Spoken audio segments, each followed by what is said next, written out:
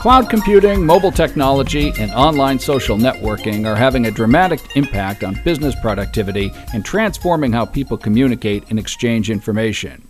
However, they're also raising serious questions when it comes to trade secret law.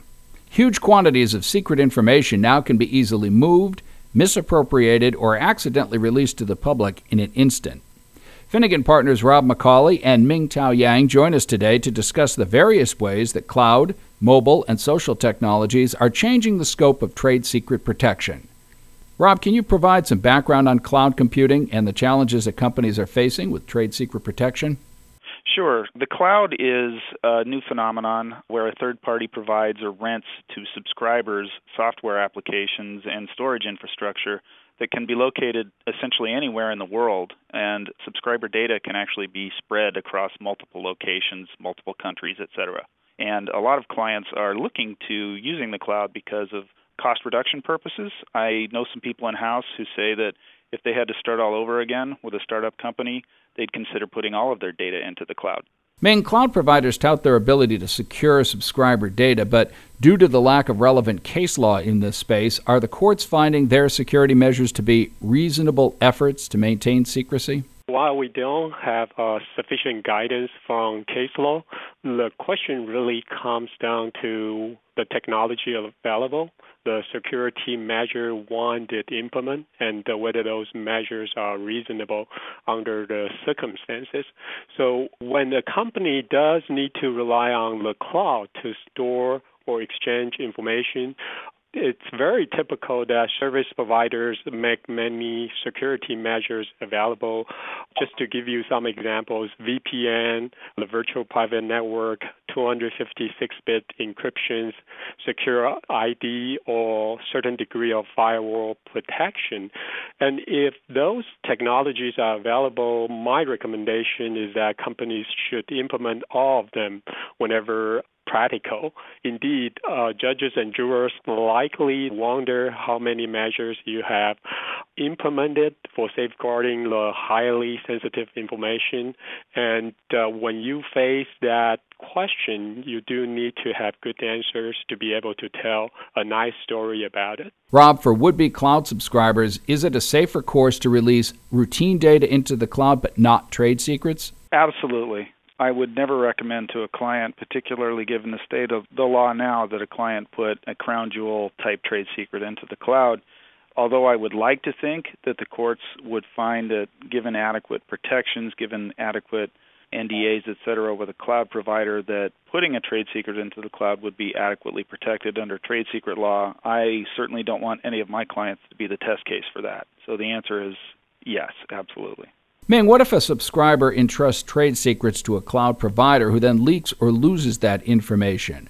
Will the subscriber be responsible, and will the cloud provider indemnify? It is certainly possible, or in most cases necessary, to include in the cloud service agreement language that would define the provider's responsibility, liability, and, of course, the scope of indemnity.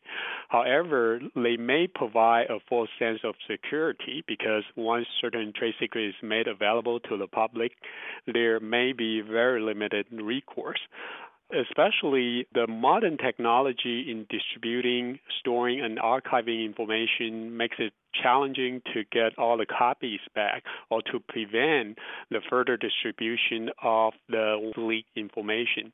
Therefore, one needs to be aware of the significant risk and limit one's exposure by using cloud services only for selective information, but not for the company's crown jewel. Rob, cloud computing is seen by many people as a great tool for collaboration. What are some of the trade secret issues that may come up and that people may not be aware of? Well, we're seeing this happening a lot, in particular in the area of due diligence, where we have people in companies across the world working in various time zones who are dropping things into virtual Dropbox for sharing, and they're not really thinking about the fact that they're putting their trade secrets into something that may or may not be completely secure. And what we're advising our clients is to be very careful about that and to try to make sure that all concerned, the provider and the people who are receiving the information on the other side are all subject to very restrictive NDAs because, as we all know, once a trade secret gets leaked, it's out. What are the potential issues of having a cloud provider or its servers in a foreign country? Does it matter what IP law that country has? Well, that's something that we're definitely concerned about. It's an issue that you can see in lots of commentary, but as far as I know, it hasn't been resolved. There could be a potential problem when some kind of trade secret or proprietary information is lodged and leaked on foreign soil, and then when you try to go after that foreign country, those foreign citizens for recourse, you may not get very far. One of the things that we recommend to our clients is to try and keep basically all of their information stored on U.S. soil. And Ming, when it comes to social media, what are the new challenges posed by the common and frequent use of Facebook, LinkedIn, and smartphones, and how should employers respond to these challenges? The new challenges are the lack of awareness, the lack of employee education, and the lack of appropriate policies and enforcement. The use of Facebook, Twitter, LinkedIn through PC and smartphones is widespread and everywhere, but the measures taken by companies in avoiding the risks associated with these technologies have been minimal. Many companies view the use of social networks and smartphones as personal and therefore of a lesser concern. But the reality is that employees are telling their friends and friends' friends about the exciting new products or technologies they are developing, or sometimes the new projects of interest. Several courts in this country have found that there is really no expectation of privacy when it comes to social networks. Many scientists and engineers are also storing new recipes, detailed diagrams, and prototype pictures on their smartphones. Therefore, in light of the concerns relating to social networks and smartphones, companies need to educate their employees that many such activities and smartphone uses have unintended and, in fact, very severe consequences. In addition, companies should also review its current employee agreements, handbook, and corporate policies to ensure that there is adequate guidance regarding social networks, smartphones, and other new technologies. The bottom line is no one wants this to become a litigation issue. But if it does go that far, all of these agreements and policies must be accompanied by adequate enforcement, which is important for courts to find that companies have taken reasonable measures to protect the most important information. I'd just like to comment that the concerns that Ming is raising about social media being used to leak trade secrets and confidential client information is real.